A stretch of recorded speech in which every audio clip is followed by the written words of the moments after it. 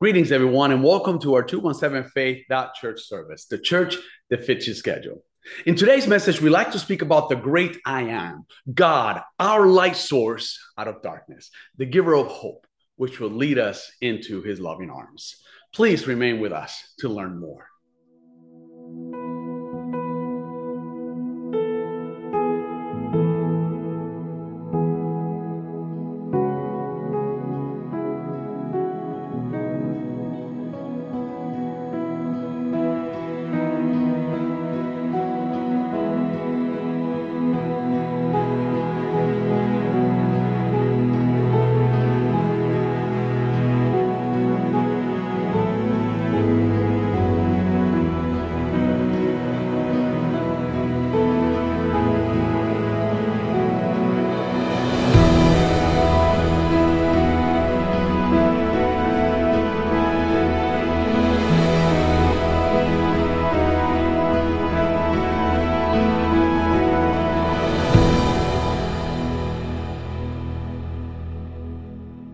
I'm so glad to have you at 217 Faith Church, where we believe in preaching a godly biblical perspective, putting others first, and living out a Christ-like faith in action.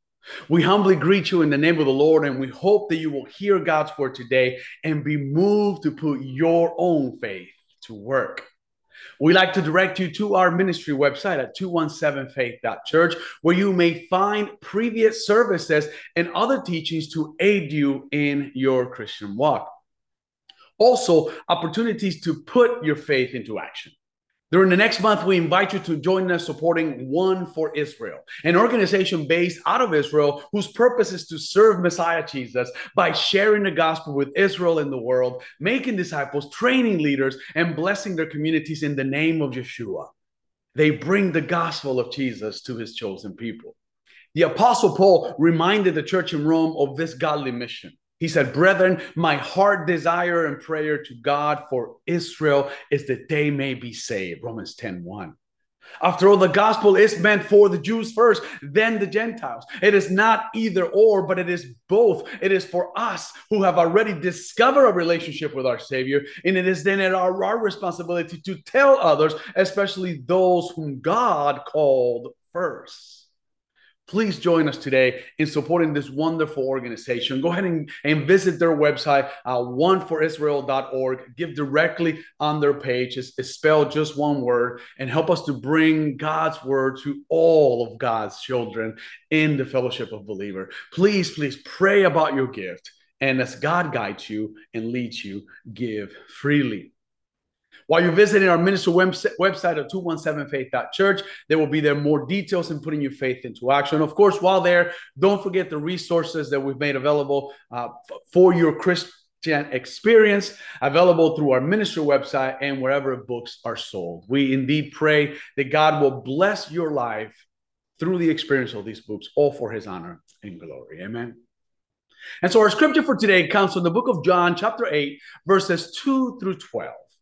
Now, early in the morning, he, meaning Jesus, came again into the temple, and all the people came to him. He sat down and he taught them.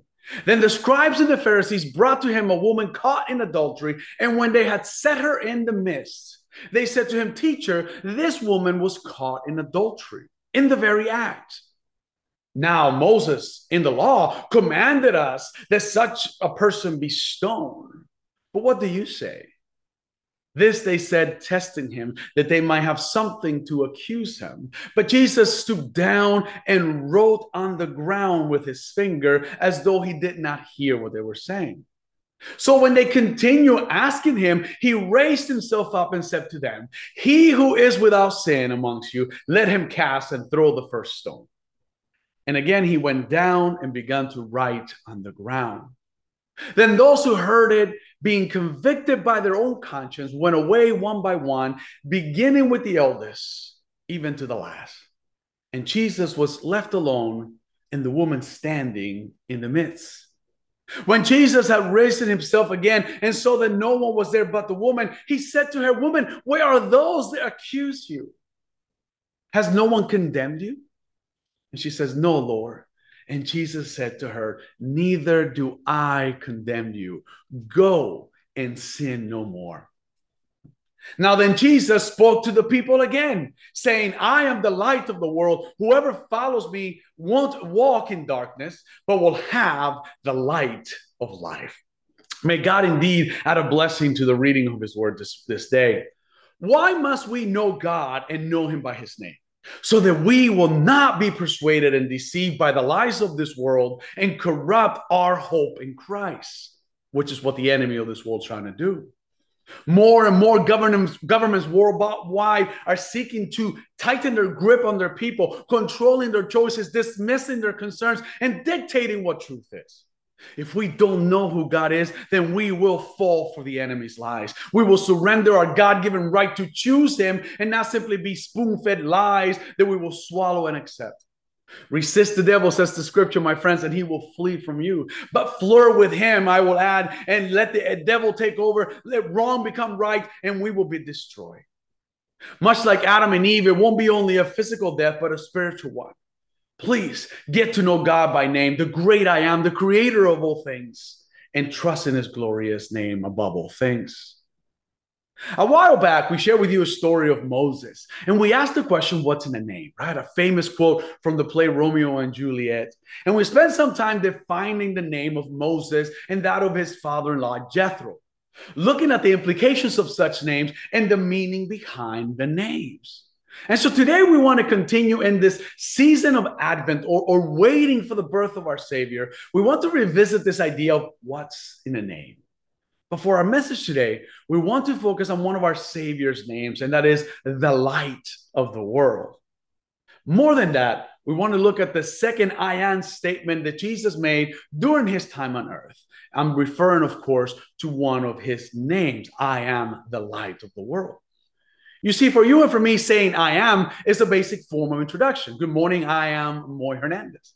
For example, if I were to go to my children's school, I would say, hello, I am Josie and Josh's father. At work, I may say, how may I help you? I'm one of the managers. When speaking about my spouse, I may say, I am in love with so-and-so. Well, Erica in my case. When we're trying to make amends for our past sins, we may say, I am sorry. I am then is a simple language used to introduce a person and establish a personal connection to a situation. In the passage of scripture that we read earlier, Jesus establishes such a connection with whom he is. What's in the name, we could ask? Well, when God called Moses all those years ago to go into Egypt and to save his people, in fact, and we read about this in the book of Exodus, Moses asked God, if the people ask me who sent you, what do I tell them? And God's response was, tell them I am sent you. In other words, for Jesus to use the same language is to claim for himself who he truly is. When he says, I am the light of the world, in the same language that God used with Moses. Therefore, Jesus is the great I am, the one in the same that sent Moses to Pharaoh to set the people free. The same I am who forgives us of our sins. The same I am who has a plan for each of us, a plan full of hope and future. The same I am that calls us to repentance and to obedience. In our scripture for today, after forgiving a sinner, a woman trapped in the darkness of her ungodly action, there is no condemnation from the Son of God. Did you notice that? But there is restoration and encouragement and direction. And he does it all under the umbrella of the I am statement. Basically, he says, because I am God, this is Jesus speaking, I forgive you. Jesus proclaims a few verses later, I am the light of the world. Therefore, whoever follows me will not walk in darkness, but will have light in life. Have you ever gotten lost or gotten up in the middle of the night and needed to use the restroom or get a drink of water? Usually you walk about, right, very carefully with your hands out, maybe shuffling your feet to make sure you don't trip on anything. Your hands are out in front of you, right, trying to feel for something familiar, a door, a wall, something that you can use as a point of reference in the darkness so that you know where you are going. At times, perhaps like me, maybe you stump your toe and you walk right into something. As a result, you may trip, you may fall, you may hurt yourself. Verse 12 of John 8 is truly more so connected really with the following passage in John chapter 8, referring to the light of the temple and how Jesus claims to be a lasting light. Yet I believe that it has an additional meaning that can travel backwards into the content of the entire chapter in our scripture for today. Here's what I mean. Jesus' words are always meant to bring us hope. Not hope for the darkness of the night. You can get yourself a nightlight for that. But hope that while we may be neck deep in our sin, while we may wonder about trying to find meaning in this world, as we stumble in the darkness, making one poor choice after another, Jesus is the light that will point us in the right direction, a direction of repentance and faith in action through him.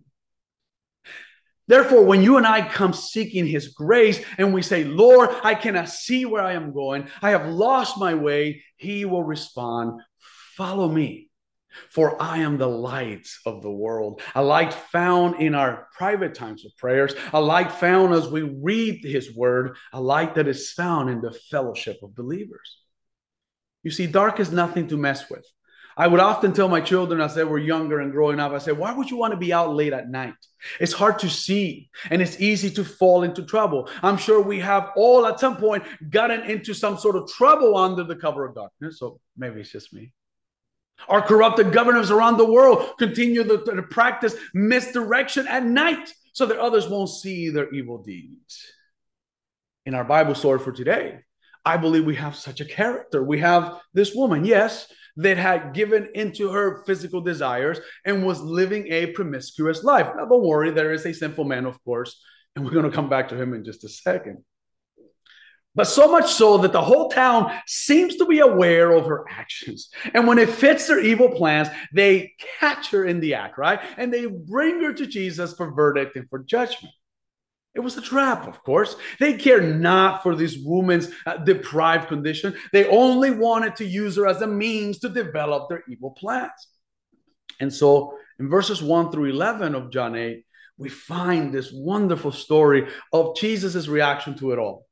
When all is said and done, Jesus' response to her in the crowd shows us a bit of a twist in the story, and it shines a light on the grace and the mercy of God, the grace and mercy that we are awaiting in this season of Advent.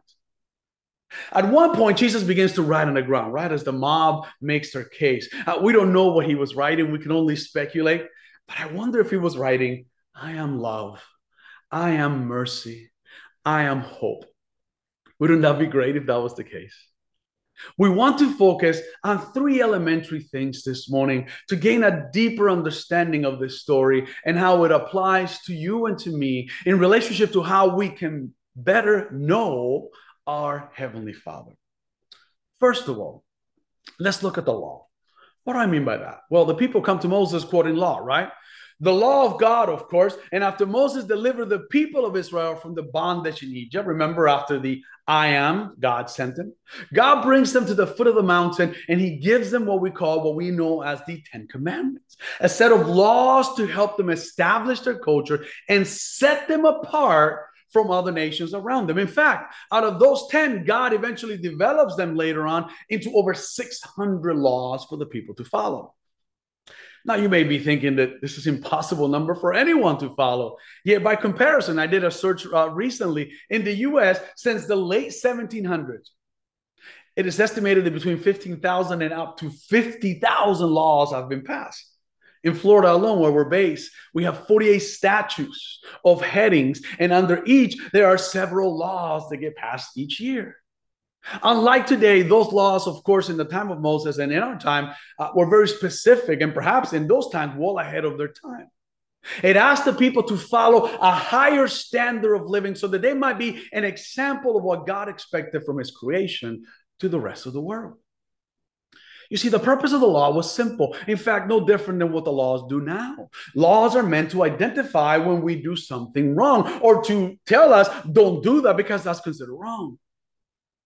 The mob of people that came to Jesus tried to utilize the law as a stepping point to trap Jesus.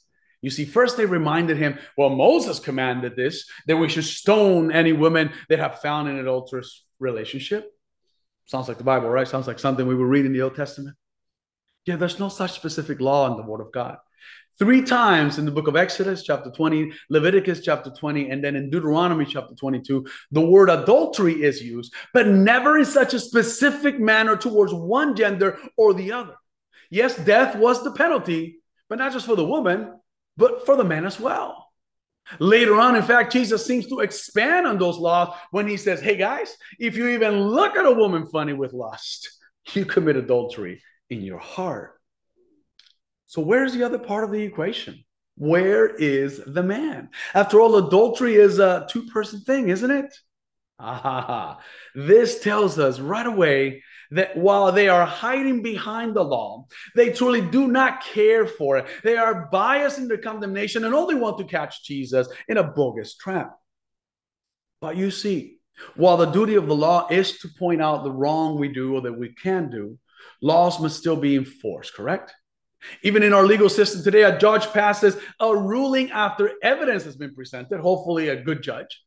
The judge can choose to be lenient or throw the book at the offender, depending on any previous offenses. In this case, and forgive the pun, the judge is Jesus.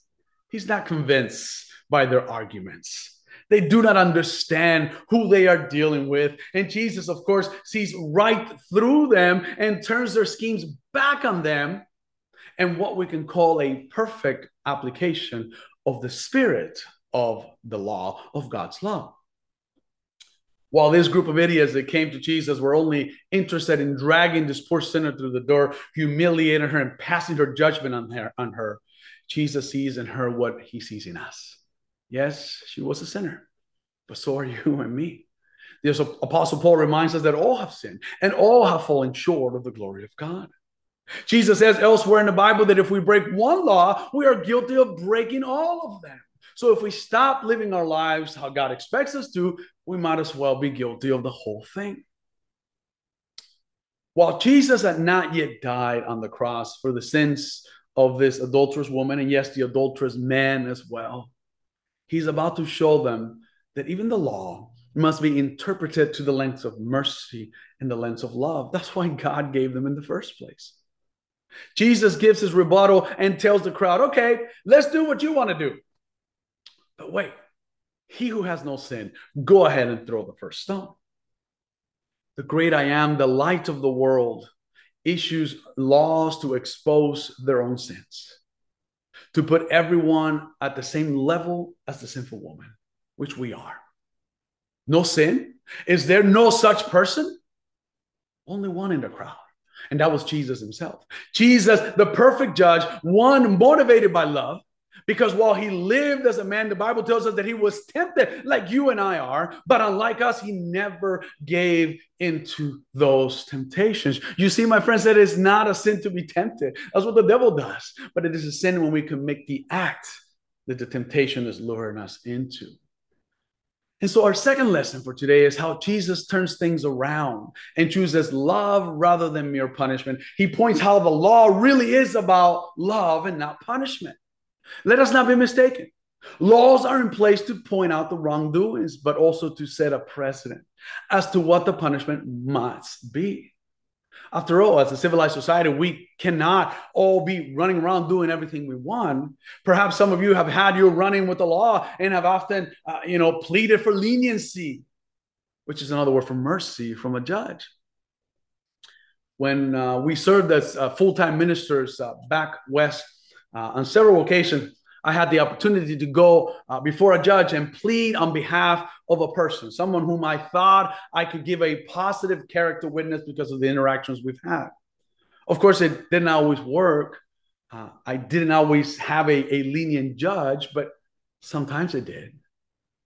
And in our case today, the woman found herself in front of a loving and merciful judge, more interested in developing her individual character rather than merely passing judgment on the obvious. So after challenging the crowd, the mob begins to disappear one by one until only Jesus and this emotionally battered woman are left behind. Jesus looks at the accused and he says, "Where are they? The people that condemned you, where are they?" The woman looks around and says, "I don't know. No one is here." And Jesus, showing us his true nature, God says, "Then neither do I condemn you. And then he says, go now and leave your life of sin, tells us other translations. Jesus knows it is difficult to be human. For example, to struggle daily with addiction or temptations, with doubt and disbelief, to give into our weakness and past mistakes. But I also believe that the lesson for us, as it was for the sinful woman, is that God doesn't see us for what we did or who we used to be, but he sees the potential in us to be who he can transform us to be. We are more than the sum of the things that we have done. And when we come to Jesus, he does not throw the book at us, but he shows us kindness and compassion, as we spoke about a few weeks ago. In fact, we all probably have heard or know John 3:16, right? But have you ever heard of John 3:17? It reads, God did not send his son into the world to judge or to condemn it, but so that the world might be saved through him. Therefore, if we believe that, we can be saved from our sin. Jesus will soon die for the sin of all humanity, past, present, and future. So why not begin to spread that amazing grace on this poor soul in front of him, which is exactly what he did. But notice that he doesn't let her get away with what she's doing, right? He does not give her permission to keep on doing what she's doing. He doesn't say, you go be you, live your best life, and be who you feel you are. No. His response is, neither do I condemn you. Now go and sin no more. As the law points our sin in our lives, it is our responsibility to repent from it. Repentance means that we go in the opposite direction, to stop doing the very things that we're doing. Therefore, if you know you are doing something you should not, repent and seek God, his help, that you may stop doing those things. You might think this woman deserved everything coming her way, but then again, so do you and so do I. And that's what Jesus points out to the angry crowd. We ask a judge for leniency. We ask the police officer to just give us a warning when we get pulled over. We request our teachers to give us a second chance. Friends, that's what God's love is all about. That's what it means for him to be a light. It is about giving us a second, a third, and even more opportunities to get it right, to guide us out of sin, out of darkness in this world, and back into his loving arms. Which brings us then to our last lesson for today. From the law to God's love to finally where we started, to the light. You see, following this event with this lady, Jesus heads to the temple and begins teaching the congregation there. And this is where he speaks these words, right? Perhaps some of the people at the congregation were probably some of the same people that were ready to stone this poor woman over there, right? And there he proclaims, I am, right? I am the law, I am love, but I am also light. Follow me, he says, obey the law, choose right over wrong, choose love over hate, and you too can live in the life. Did you know that there's no such thing as darkness, but simply the absence of light? Well, we can recreate in many ways light. There's only one way to recreate darkness, and that is to remove light from it, right? You and I walk a path that we have either carved out for ourselves or one that we are faithfully following as we believe God is leading us, right? As we seek to understand God's will in our lives. And yet sometimes we wander off. We lose sight of the magnificence of the light and perhaps we get lost. We seek other light sources, but often they fade away. And Jesus promises that if we remain in him, we will never live in darkness, but always have his guiding light. How do we find such a light? Well, if I've told you once, I've told you 100 times. We must seek the light. We must spend time in the light. Psalm 119, 105 says, we read that the word of God is a lamp unto our feet and a path, a light unto our path. When Jesus forgave the woman, do you think a weight was lifted off her shoulders? I hope so. Did she begin to see a glimmer of hope in her future? I hope so. I'm sure she thought she was a goner. Yet here's an opportunity to begin afresh. God sent Moses to rescue the people, granting them an opportunity to begin a new life and to live a different life from the other nations around them. They found success when they stayed near the light. And when they didn't, then they got themselves in trouble. Jesus shows us love even through the law, a love that becomes a light in the darkness of our sins. Do you feel forgiven? and with a new opportunity to try again when you repent of your disobedience and learn to trust in God's love again. This may be a simple description of what you and I go through as well. Darkness can seem bleak, devastating, and hopeless. Yet darkness can never overcome the light. Look at space and how vast it is. Mostly darkness, we would say, right? Yet throughout this darkness, we can see the evidence of light in billions of dots of stars all over the place. What dark conditions do you find yourself in today? Can you see the light of hope in the great I am at the end? Or have you not been able to locate it yet? Can you call on the Lord by name, the great I am, and ask him to give you and get you out of the darkness, grant you holy purpose, and help you to love others even when they have wronged you? Perhaps you're still wondering about trying to find your way. But I want to tell you today that you do not have to find your way. Just simply be still and ask God to come to you. He knows exactly where to find you if you only open your heart to his great love. We are all incredibly guilty, aren't we? Yet Jesus came to take our verdict, to take the punishment that we deserve, and in so doing to point us away from darkness and the bondage of sin into his marvelous light. Do we understand what God has done on our behalf through his son Jesus? Do we understand why he came as a baby in the first place? The prophet Isaiah in Isaiah 53:4 says, certainly our sickness he carried and our sufferings he bore. He was pierced because of our rebellion and crushed for our crimes. He made us whole by taking upon himself our punishment and healing our wounds, even as we have wandered away. Like a lamb, he says to the slaughter, he did not offer a defense for himself, but took upon his body the verdict that we deserve. I am guilty of my sin. I am deserving of his consequences. I am therefore lost in darkness. Yet God, in his wisdom, sent his son to fulfill the law, demonstrating his love so that he could shine a way for you and for me to come back to him. Jesus is indeed the light of the world because he brings us hope. He brings us peace. He brings us joy. And yes, above all, he shows us love. What you and I do with that is the choice we must make from this day forth. Perhaps you have never received or accepted the gift of forgiveness that God offers us. And so I pray that you may have been listening to this morning. And I invite you to choose for yourself today. Will you continue to walk in darkness or seek the light of God?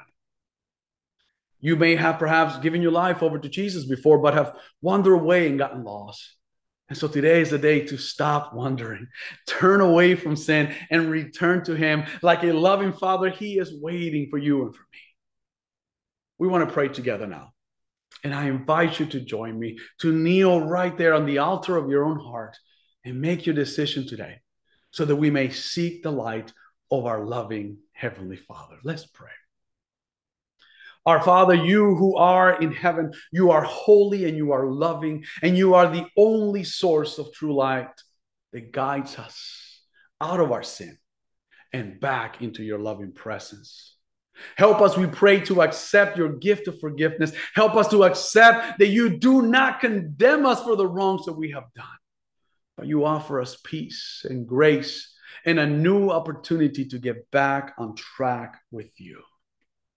Thank you for your mercy that we witnessed today in the life of that woman, the adulterous woman.